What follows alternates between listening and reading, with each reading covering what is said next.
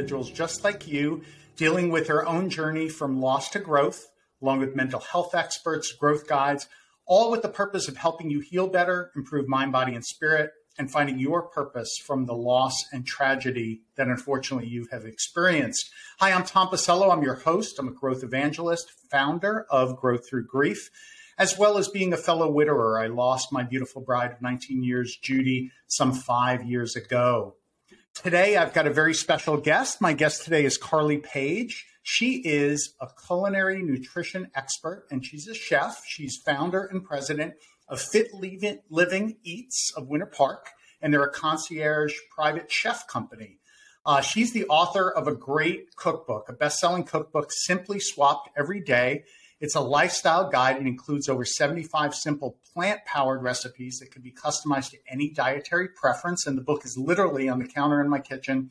And my daughters, Carly, they reference it all the time. So I've seen it out a few times as they're whipping up some concoction in the kitchen, usually involving chia seeds or something similar. Through FitLiving Eats, Carly hosts corporate web workshops. She hosts regular cooking classes for companies like Four Seasons, NASA, Southwest Airlines. She's been seen on Fox 35 and other news and lifestyle programs. And one of these days, we'll have to have her host our widowers group for a great and healthy cooking event. So, Carly, we're hoping to do that with you. Today, we're going to leverage her nutritional and cooking expertise to discuss something really important, the importance of food and diet in the healing process. Carly, welcome. Thank you, Tom. Thank you so much for having me. And I am super excited to dive into that topic with you and talk more about the healing powers of food on holistic health, no matter where we're at in our different stages of life. Absolutely. So our diets can definitely dramatically affect our healing. You know, as widowers, we're already stressed. We've likely been dealing with that stress for some time, whether it's through the disease process that's occurred or after the loss. There's increased anxiety for ourselves and others. Perhaps, many of us have a depressive state that we go through. Talk about the impact of diet and what that can have on your mood and your body as a result. Absolutely. While I have not gone through the same grief process, I do have a history since I can remember of dealing with pretty debilitating anxiety. So I can relate to some of those symptoms that we all kind of find ourselves dealing with from time to time, depending on where our circumstances are. I found that for me, when I started to shift my diet, it really increased mindfulness around other areas of my life as well. But food was the one thing that we're always thinking about.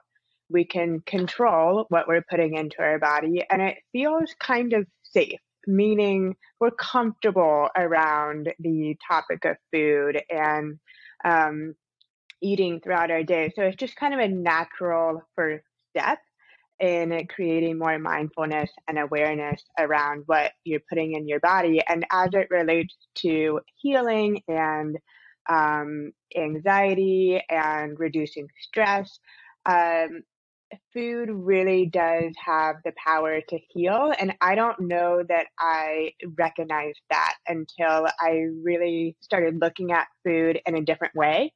And kind of reframing the way that I perceived food and paid attention to how it made my body feel. So specifically when talking about some different dietary focuses, one thing that we're always hearing is stabilizing our blood sugar levels. And we can do that with food. And the importance of that is really to avoid that big energy high and then crash and burn, which can, really feed into those feelings of anxiety and stress. Another big one is focusing on gut health, which I know we're going to talk more about later on, but there's so much research now around the connection between our gut and our brain and our mental health and the connection between the two. If one's healthy, then you're setting the other up for optimal health. So, in our gut, we're producing a lot of hormones, specifically serotonin, which is that feel good hormone. So, focusing on gut health can really have a direct impact on your feelings and your mood throughout the day. Yeah, the food that we eat is fueling our system, and it really is medicine for the body. And I think that there's a lot of doctors now that are really waking up to this. Unfortunately, medical practices have had, out of the thousands of hours of training that doctors receive, I think the traditional track that many of the experienced doctors have gone through is maybe 4 hours of nutrition. But when you think about it, food has such an amazing influence on our health. Too much sugar, and you get these spikes and crashes, like you said, which if you're already in a stressed or depressed mood can put you into that depression. For me, absolutely, yeah. For me as well, Carly, if I eat gluten, even though I don't think I've got an allergy to gluten, but I don't feel good. I get inflamed by it, and not a severe inflammation like someone with maybe celiac disease, but it makes me feel lethargic. And if there's one thing you don't need while you're already feeling sad, while you're already perhaps in a depressed mood, is having your body inflamed and your joints hurt and your fingers swollen and it's already hard sometimes to get out of bed when you're in a grief process, much less being inflamed. And that just makes it that much worse to get out of bed. Exactly. Yeah. And to a couple of points that you brought up, which were really great. One, sugar. So I think a lot of times people think about sugar as just being a dessert. But anything that's higher in carbohydrate. So with carbohydrates, you've got simple carbs and you have complex carbs. Complex carbs come with fiber attached to those carbohydrates, which means that your body does not process those carbohydrates as it would a simple or more processed carb. So you want to focus on whole, nutrient-dense, fiber-rich carbohydrates, because what happens is when you eat a high-carb food, like, say, a bagel, you don't necessarily think of that as eating sugar, but you are, because there's no fiber in that, and you're maybe getting, let's say, 30 grams of carbs that your body is just processing as it would sugar. So you're still going to experience that high and then the crash and burn and ebb and flow of energy throughout the day.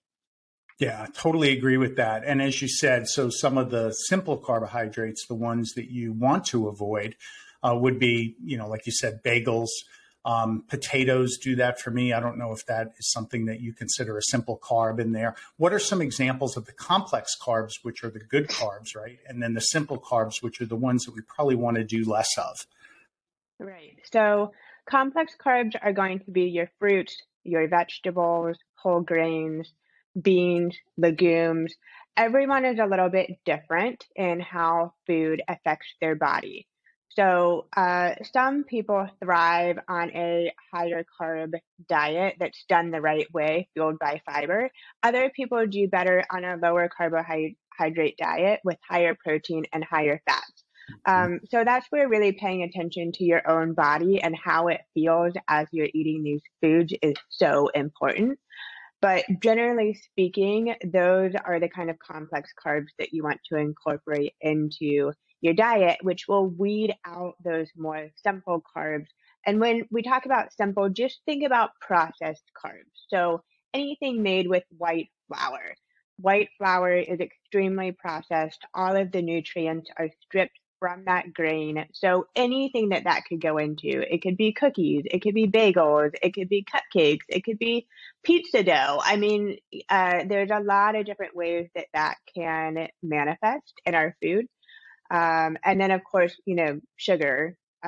So anything with cane sugar, even the more natural sugars like maple syrup, honey, agave, they're better for you, but they're still sugar, and we want to be mindful of those as well. Yeah. So one of the things that I know a lot of widower brothers fall into, and I definitely fell into this through the disease process, was we use food, we use alcohol binging, sometimes as an escape, right? Talk about the impacts of this and what you recommend to break the cycle. How do you wind up eating better and drinking better? Yeah, I think that when we are going through a really tough time in our lives, I think period, we rely too much on our own willpower.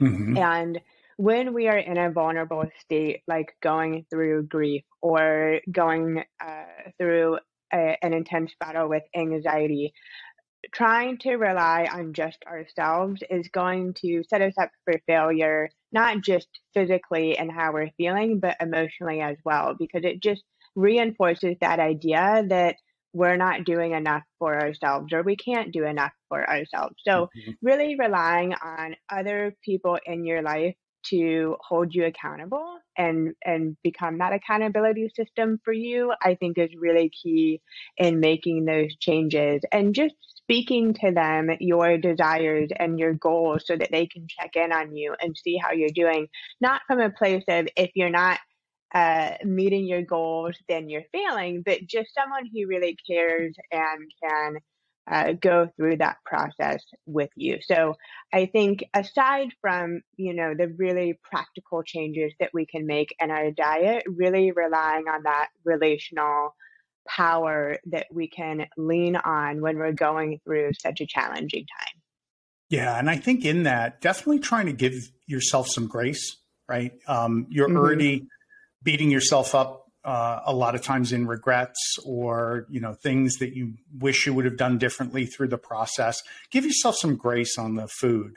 Give yourself some grace on the Absolutely. alcohol. But do think consciously about some of these shifts because it's really hard to heal if you're binging on the wrong foods. They're just not making your body feel well. And we'll talk about the gut biome in a second and some of the direct impacts it can have on your mind and your moods.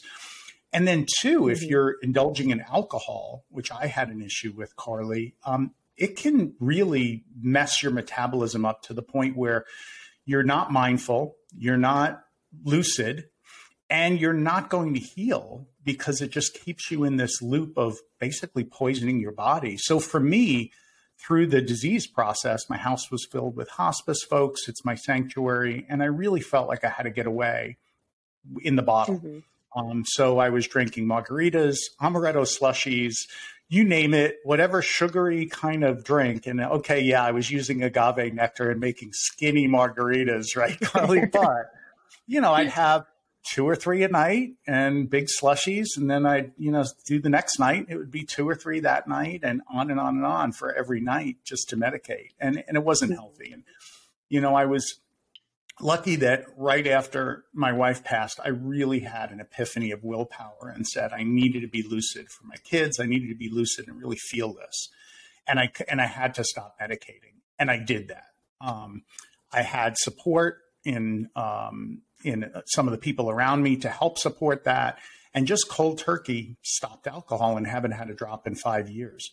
What I noticed was some significant changes where in the beginning, it wasn't the whole hangover highs and lows that you experience because, okay, you might be medicating that night, but in the morning you're waking up feeling like trash. We've all been there, right? So I started to be a little bit more even keel, which was great, need to be through this process. The other thing I noticed, though, was that my metabolism was changing. I wasn't drinking and then grabbing a bag of chips and salsa to finish it off to go along with the margarita at night, right? So now all of a sudden I'm not eating those carbs and I'm not eating them late and I'm not eating all that sugar late.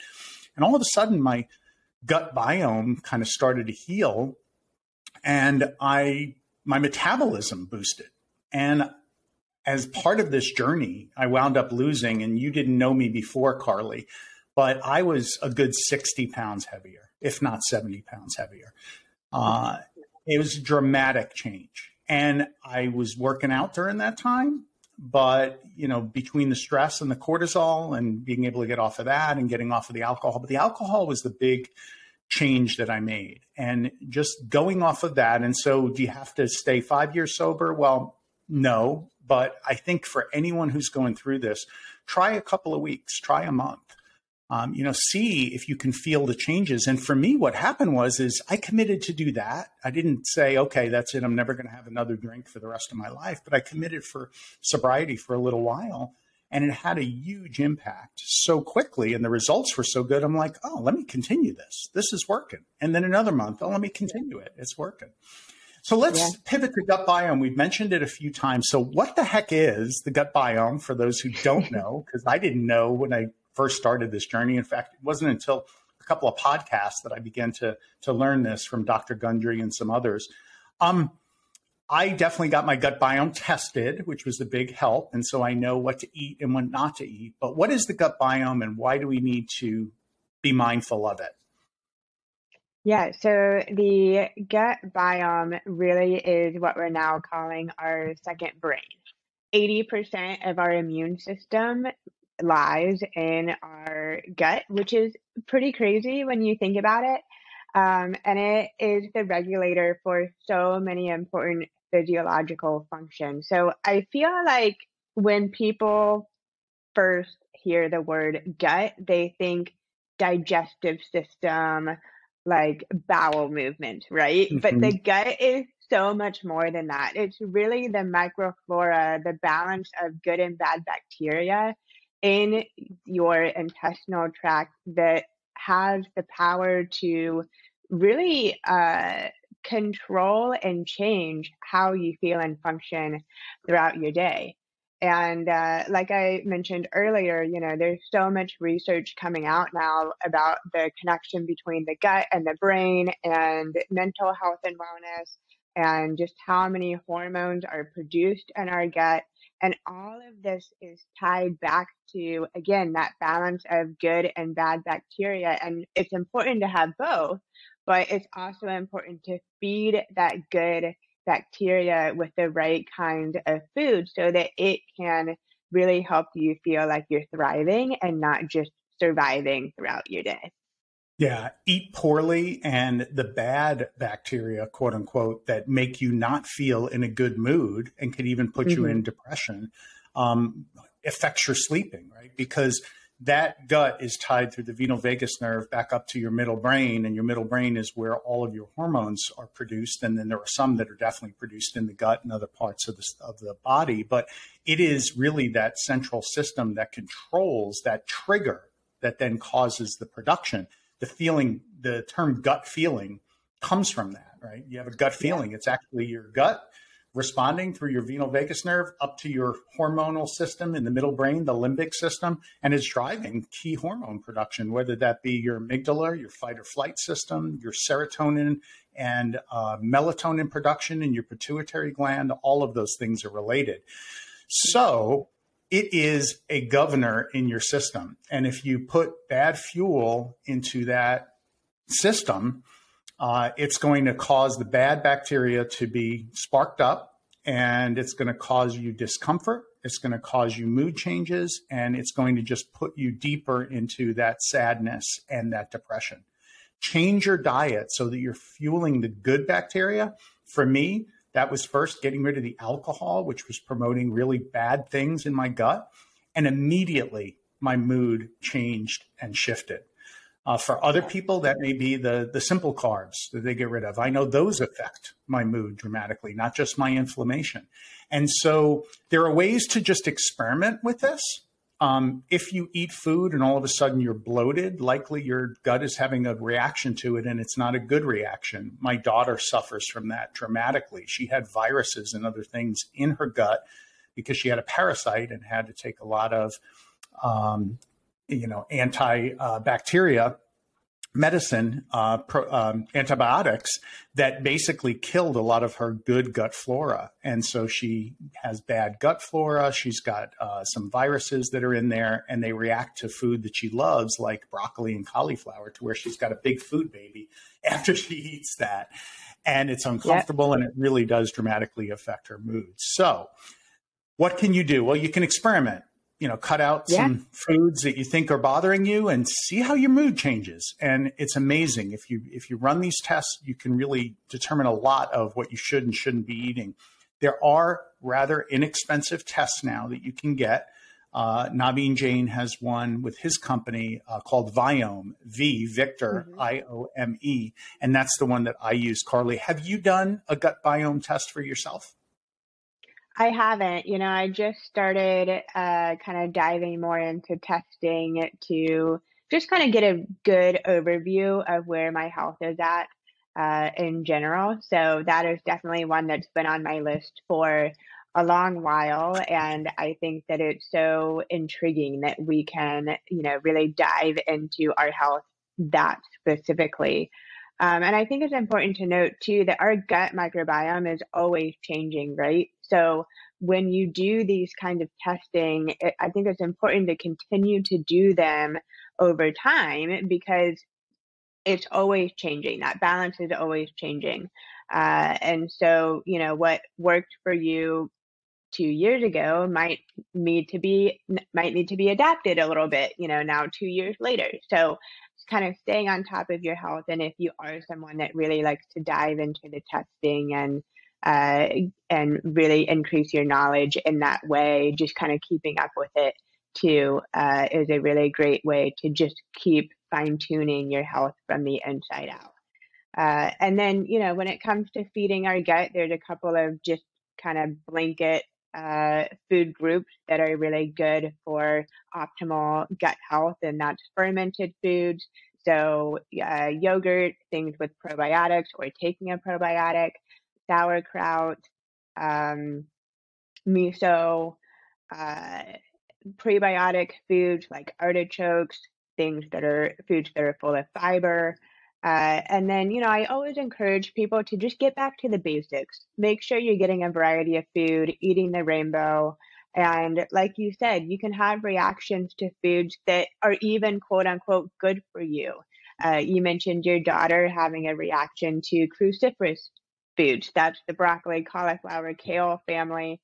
You know, that's actually, it's a really healthy group of foods. It helps fight cancer, but some people don't tolerate those well, and that's okay. Don't feel like you have to eat something just because you know it's good for you. Really, get in tune with your body and how it's reacting to food so that you can find what works for you.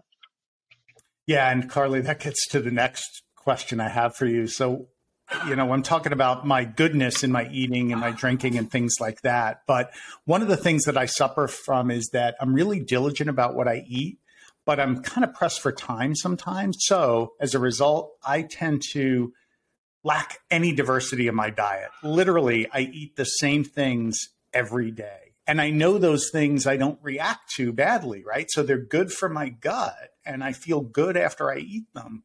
But literally, unless I go out to eat, what I'm eating at my home has zero diversity, zero variety. Yeah, I think it can be really easy to get stuck in a rut with what we're eating at home, especially if it's just you at home. Maybe you're an empty nester, or maybe it was your loved one that passed away, your partner in life. Maybe your kids are out of the house, or you never had kids, so it's just you at home. That's how it is for me right now, and it's really easy to get stuck in the same pattern of eating the same thing over and over. And also feeling like you know not feeling this level of pressure to make all this different kind of food, and then you're only one person, so you can only eat so much, and then a bunch goes to waste at the end of the week. So I think that just keeping in mind, again, eating different colors when you're at the grocery store, stocking up on fruits and vegetables, picking foods that are on a different color spectrum of the rainbow is a good way to get variety. Or maybe switching up what you get week to week. Instead of focusing on getting variety in your day, maybe just focus on getting variety over weeks moving forward. So if you got a handful of fruit this week, maybe you get a different kind of fruit the next week and kind of switch it up that way too.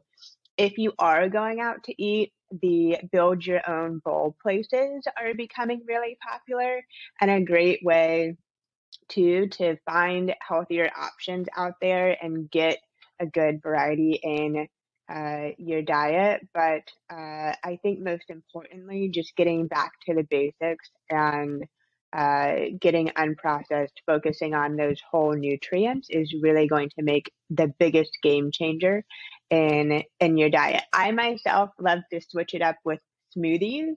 So I Hmm. typically have one smoothie in my day. It's a great way to get a complete healthy meal on the go that's easy to digest because the blender has kind of already done some of the work for you.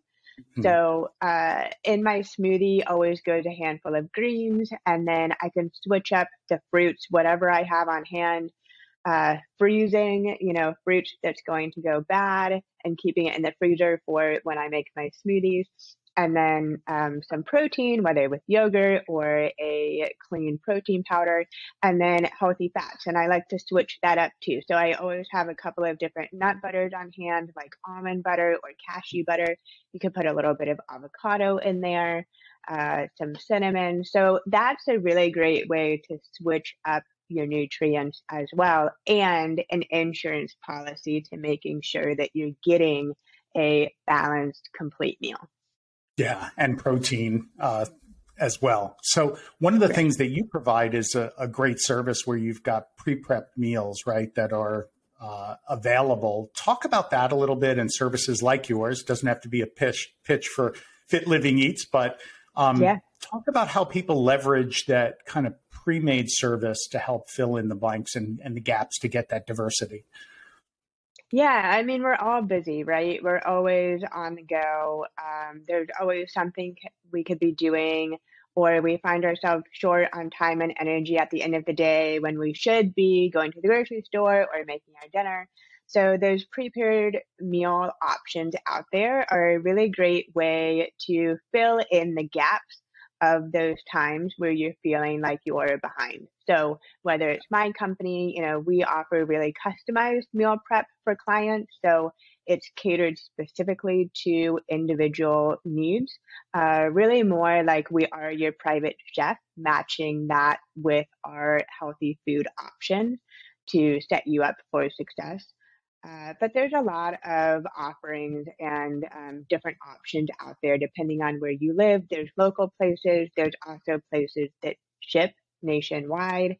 Um, I partner with Puff and Stuff here in Orlando and in Tampa, where you can order one individual meal or you can order 20. It doesn't matter through Heirloom, their meal delivery service, and get that delivered to your door. So, again, I don't know that I would necessarily recommend relying on all prepared food as your source of energy in your day and your week, but definitely keeping a handful of options on hand from a source that is going to be nutritious and fresh is a great way to alleviate some of that pressure throughout the week, feeling like you have to make everything from scratch at home in order to be your healthiest. Well, Carly, one of the things I want you to do is keep me honest on the diversity piece with it in my diet, because that is what I really need to work on. I've done so well in so many other areas, and I'm just like, I'm not going to beat myself up over it because I think I'm doing well, but I definitely have to get those fruits, the vegetables, the variety in weekly. So, and that brings me to another point is many of us have children. Some of them are home. Mine are away for some of the year, and then they come back with a whirlwind from school. And then we got to not only worry about our own meals, but now I've got these two other little ones here in the house. How do we kind of make sure that our families are served well by what we're doing in the food area? And then also talk about the therapy of cooking and the therapy of kind of eating together and how important that is that we've kind of gotten away from, right? Yeah. So I talked earlier about how changing my diet really shifted mindfulness in other areas of my life. I'll never forget, I read an article probably 5 years ago now that talked about the practice of cooking as being an active form of meditation. And Mhm. I loved that because I I'm not gonna lie, I struggle with traditional forms of meditation, sitting somewhere for 10, 5, 10, 20 minutes with no stimulation.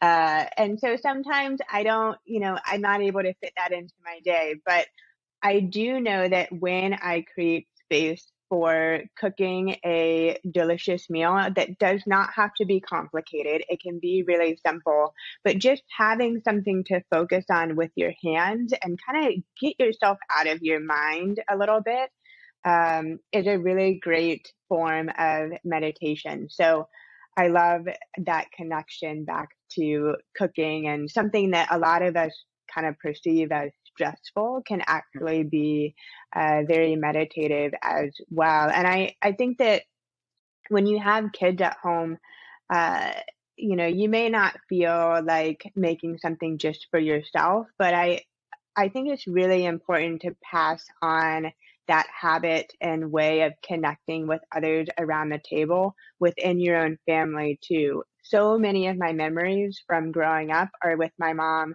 spent cooking in the kitchen. And then, most nights we're sitting around the table. And again, it didn't have to be something really complicated. It could be simple and kind of semi homemade. But that connection with each other and that space outside of the busyness of the day is such a good way to connect and spend time with those that you love, friends and family. Yeah. So one of our widower brothers, David, his wife was an IBM saleswoman, and then packed it all in and said, you know what? I love to cook. I'm going to go and do this for a living. And so she cooked. And then David did lose her too soon. But one of the things that he does is he breaks out her recipes, and he'll invite a couple of friends over. He doesn't have kids, and he'll cook a meal, and he'll do it as a mode of therapy and a mode of remembrance. And I love that. And I think there's definitely something there, if you had that special meal that your wife would prepare, or she's got those recipes, grab the kids and take a run at it. Even if it doesn't come out well, I think there's an honor to that, and a respect and a remembrance that you'll be able to, they'll treasure that. So absolutely love that. All right. So Carly, I've got you here. I'm going to go through some of the things that I've done, and I want to get your opinion on these, and please don't pull any punches on me. All right. So you talked about the alcohol. Is that a check? Is that a good one? Giving up the alcohol? That's a great one. In fact, it's one of the immediate benefits my clients see, along with incorporating the healthy food that they're getting from us in their week. When they limit their alcohol consumption, it's like the two can tango together, and it makes sense. And you can really get a lot of positive benefit from that. So there's a huge benefit to reducing or eliminating alcohol in your diet, definitely. All right. So one of the things I do, let's start with my morning. First thing I absolutely do, glass, squeeze a whole lemon in it, and have a glass of lemon water first up before anything else goes in my body. Good? I love that. I love that. I aspire to that. You're doing better than I am. But we get so dehydrated overnight. And having that glass of water, if you have lemon in it, if it's warm, even better. It kind of helps get our system waking up, and detoxing naturally from the get-go is a great way to start the day. Awesome. It does give me a boost of energy. I have noticed that. And that was, again, probably one of those first or second day things I did after Judy passed. I was looking for, almost right away, I made that pivot of, okay, I got to get my act together, and that was a big one that kind of helped me to do something positive. Like one little positive step forward sometimes can be that catalyst to taking more steps. And that lemon water and being consistent with it for now 5 years has been a huge improvement. All right. I gotta say too, before you move on, which kind of goes along with your next point I think you're going to make, starting those changes in the morning specifically is a really great way to set your day up for success, because once we get going in our habits throughout the day, it's really hard to divert the other way and try and make positive change. So if we can make that positive change from the get-go, it's just going to help make everything else throughout your day feel that much more smooth and fluid. Yeah, love it. Then I follow up with, used to be a lot of coffee. Like we're talking 8, 9, I mean, maybe even more, Carly. It was really bad. I don't do anything halfway. That's a lot. So I realized that was bad. So I did give it up, and I now follow it up with tea, which is probably a lot better for me, right? Especially like 1 cup of coffee probably isn't bad, but 8, 9. That's a lot, especially when you are going through such a trying time that is filled with grief and or anxiety and or stress. It really does a number on our body as a whole and our adrenals. So Mhm. when you reinforce that with a significant amount of caffeine, it's just your body is never able to settle. So definitely, if not for, permanently, just kind of short term to get yourself back on a healthier track, reducing or cutting out caffeine can be a really great way to kind of realign and reset your baseline for then moving forward. Yeah, Michael Pollan's book, Caffeine, changed me. That was the one that was like, you know what? This is a drug just like the alcohol was, and I need to get off of it or at least reduce it. And for me, it's either all or nothing. So I'm like, that's it, no more.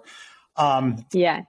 I also, what made the tea really palatable and what kind of replaced for me some of the energy boost was I don't just have tea, but I put a few drops, and I don't do a whole tablespoon or even a teaspoon, but a few drops of MCT oil in each tea that I make for myself. Now, I have quite a few cups of tea during the day. I'm not going to say how much, but bullet tea, MCT oil, Mary Catherine Tom oil, MCT oil.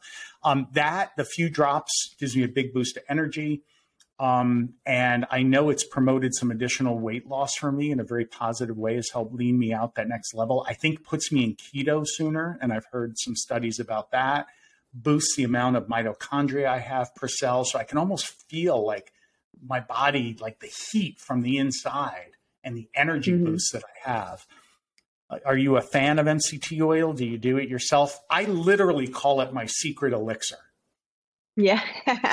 It's really funny you bring this up because this is a great example of how our health and wellness is so individualized and individualistic. I tried really hard to get into the bulletproof movement, Mhm. and where they're putting, healthy fats into coffee and blending it up, and it's creamy and frothy and delicious. And every time I did that, I would get a really bad headache. Oh, I yeah. don't know if that would happen to me if I were just putting MCT and say Yeah. some tea. But that's where, again, what works for one person might not work for the next person. But that aside, MCT is essentially a saturated fat. When we think of saturated fat, we oftentimes think of the unhealthy fat. But MCT is a medium chain triglyceride, which is different than short chain triglycerides, which is typically the kind of saturated fat we're getting from animal sources Yeah. that we want to kind of reduce in our diet. And a lot of times people think that, with weight loss, they need to cut out fat from their diet, and that's not the case. Mhm. Fat helps you burn fat. So getting a little bit of fat throughout your day is really critical for overall health and well-being. So it's not surprising that you've experienced these positive benefits from putting some MCT in your multiple cups of tea throughout the day. And Carly, I did find too that when I put the bigger dose in, like they want you to do the tablespoon and do it once, that gave me a headache. And Yeah. so it was that kind of big dosing to that level all at once that I can't take. And so it's literally just a couple of drops in each one. And I'm probably getting a tablespoon, which is 70% of the fat that I need for the day. So you have to be careful after that in terms of how much fat that you're putting in your diet. But it has been a big boost. Now, the other thing it's helped me to do is I like to intermittent fast. And it did help me to fast better because it satiates you, because it's fat, right? I skip breakfast almost every day and sometimes lunches too. And I just kind of eat when I'm hungry. And some days, if I worked hard, if I did a 2-a-day workout the day before and really hit it, I find I need lunch. But sometimes I can skip all the way to dinner and or close to it and not really feel anything. What's your thoughts on intermittent fasting? I think out of all of the different dietary theories out there, intermittent fasting is one of the better ones. Because it's not necessarily controlling what you're eating, it's more controlling when you're eating and giving Mm-hmm. yourself boundaries around that. So even with my clients, when they have focused on weight loss and they incorporate intermittent fasting, they're really successful.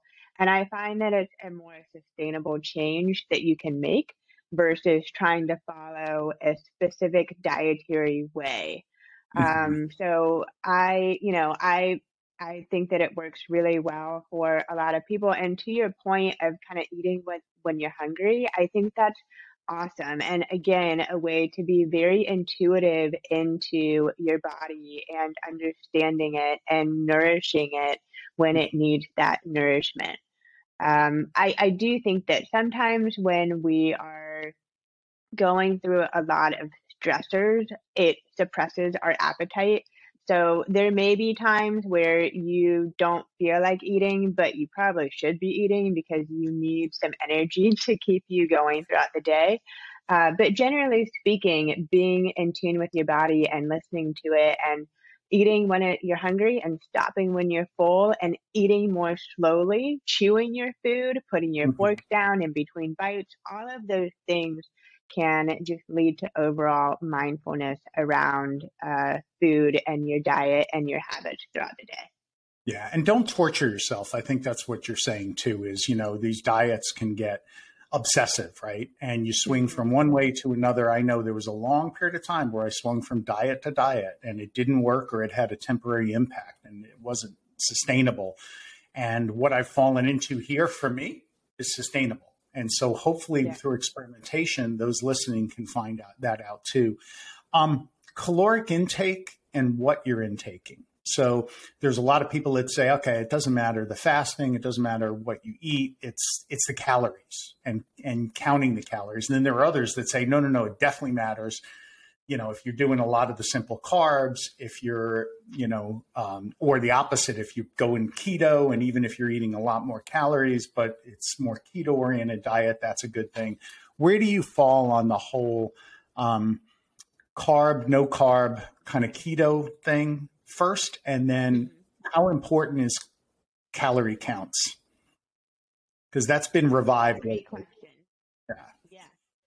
So first, in regards to keto, which is essentially a very high fat diet, very low carb diet, moderate protein, the goal is to get into ketosis. And what that means is your body shifts from getting energy from carbohydrates to fats. Mm-hmm. People who have done the keto diet and done it well see a lot of benefits from it. I think that the keto diet was kind of originally created for epilepsy patients. Mm-hmm. So, in epilepsy patients, it will help reduce the amount of seizures that they're experiencing throughout the day, which I find so interesting. I do think that it is very challenging for just the average person to stay in ketosis. And Mm-hmm. if you're not into ketosis, then you're essentially just eating high fat food. So you're not getting the benefit of burning fat as fuel. You're still burning carbohydrates. And then on top of that, also getting a lot of fat into your diet. So if you're going to do it, just making sure you're setting yourself up for success. I know there's different testing strips and things like that that you can use to kind of gauge if you're in ketosis.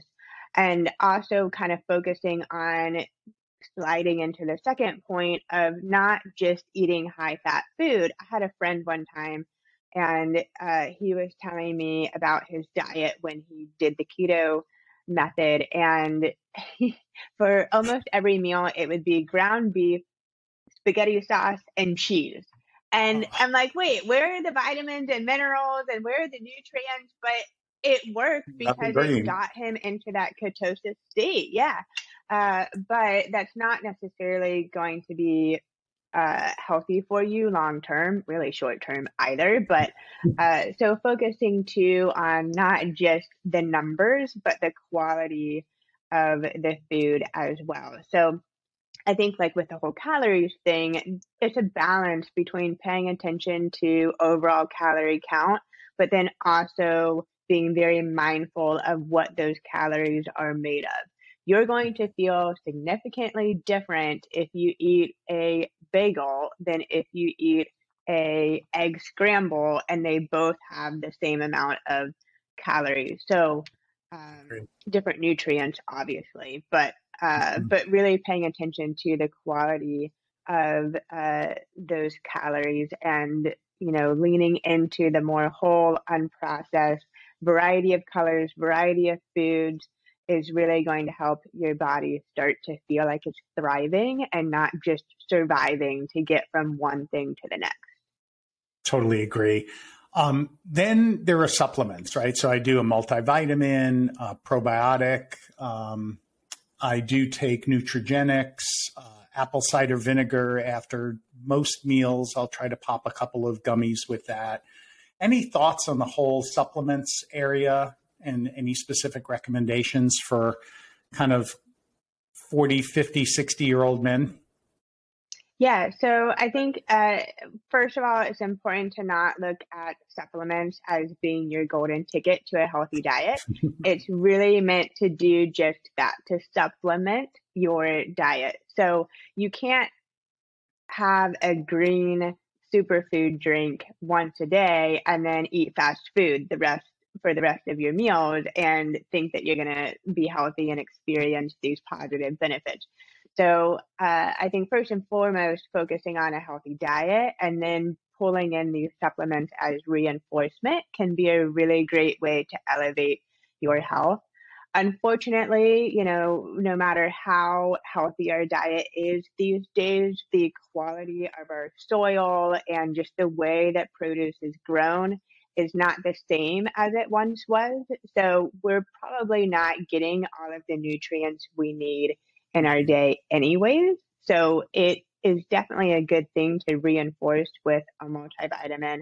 I do that. I take a multivitamin. I take fish oil, a probiotic, and I have a superfood green powder. It's athletic greens that I absolutely love, and take that more days than not. And I notice a big difference in my energy when I take it and when I don't take it. So I'm a big advocate for supplements. I think you can definitely go overboard with them, but incorporating some of those fundamentals into your day to support the healthy habits that you're adopting can be a really great thing. Yeah, I think, Carly, what you're saying is if my reply to my daughters is, well, I take a multivitamin, I'm okay with not having the diversity. That's not good, right? Right. Yep. You focus on the food first, and then you've got the insurance policy with the vitamins. All right. So another thing. So I'm disciplined. I'm not a saint. Let's see. Here's a good one. If there's Talenti pistachio gelato in the house, pretty much it's all mine. So is that the end of the world? I don't think so. I actually think it's a good thing to indulge from time to time. If our goal is perfection, it is unachievable, and we're going to be disappointing ourselves and setting ourselves up for failure. So I think allowing yourself those moments of indulgence and those moments of enjoyment too around food is really important, just for our overall mental state as well. And kind of shifting away from thinking of food as being good or bad, but what food is going to help me feel my best? What food is going to nourish me? Okay, I want to focus on that food more consistently. And then the food that I know really isn't going to make me feel my best, but sometimes I just want, that little indulgence of Talenti pistachio ice cream. And not looking at that as being, a really bad thing, kind of helps break that cycle of we're doing really good and then we take a step backwards, or kind of always waiting for the Monday, right? Like, oh, Monday we're going to make all these changes and cut out all these foods. And so I think that kind of shifting your mindset allows for a little bit more freedom and also sustainability in these changes you're looking to make down the road.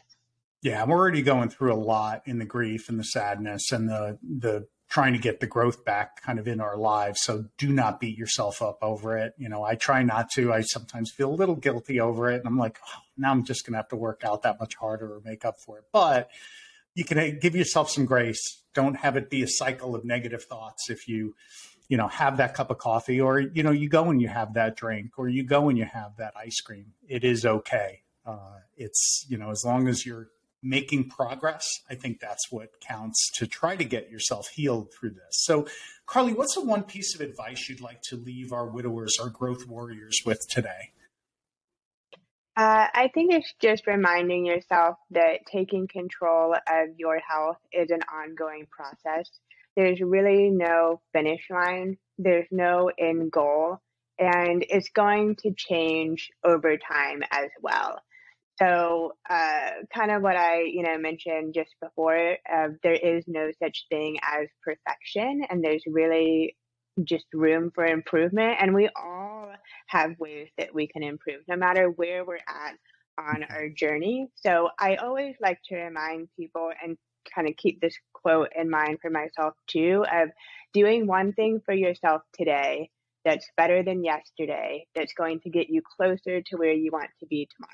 Just one thing that's a little bit better than yesterday, that's going to get you a little bit closer to where you want to be tomorrow, and set yourself up for success moving into that new day. And keeping that in mind, it just reinforces the idea that change at a gradual pace, while it's not always desirable because we want that quick fix, we want that overnight success, that usually is not going to be sustainable for the long term. So kind of going at it more slowly and more patiently, and just doing what you can with where you're at is the most important thing that you can do for sustainable, healthy success. Carly Paige, FitLiving Eats, thank you so much. We'll include your contact information in the transcript, so keep an eye for that in case you want to reach out to Carly to get some more advice. And thank you so much. You're welcome. This was so much fun. Thank you for having me. And everyone, thank you so much for listening to our Growth Through Grief podcast. If you liked what you heard, please hit the like button. Be sure to subscribe to keep up to date on the latest episodes. We have a lot of them coming out. And until next time, my Growth Warriors, keep growing.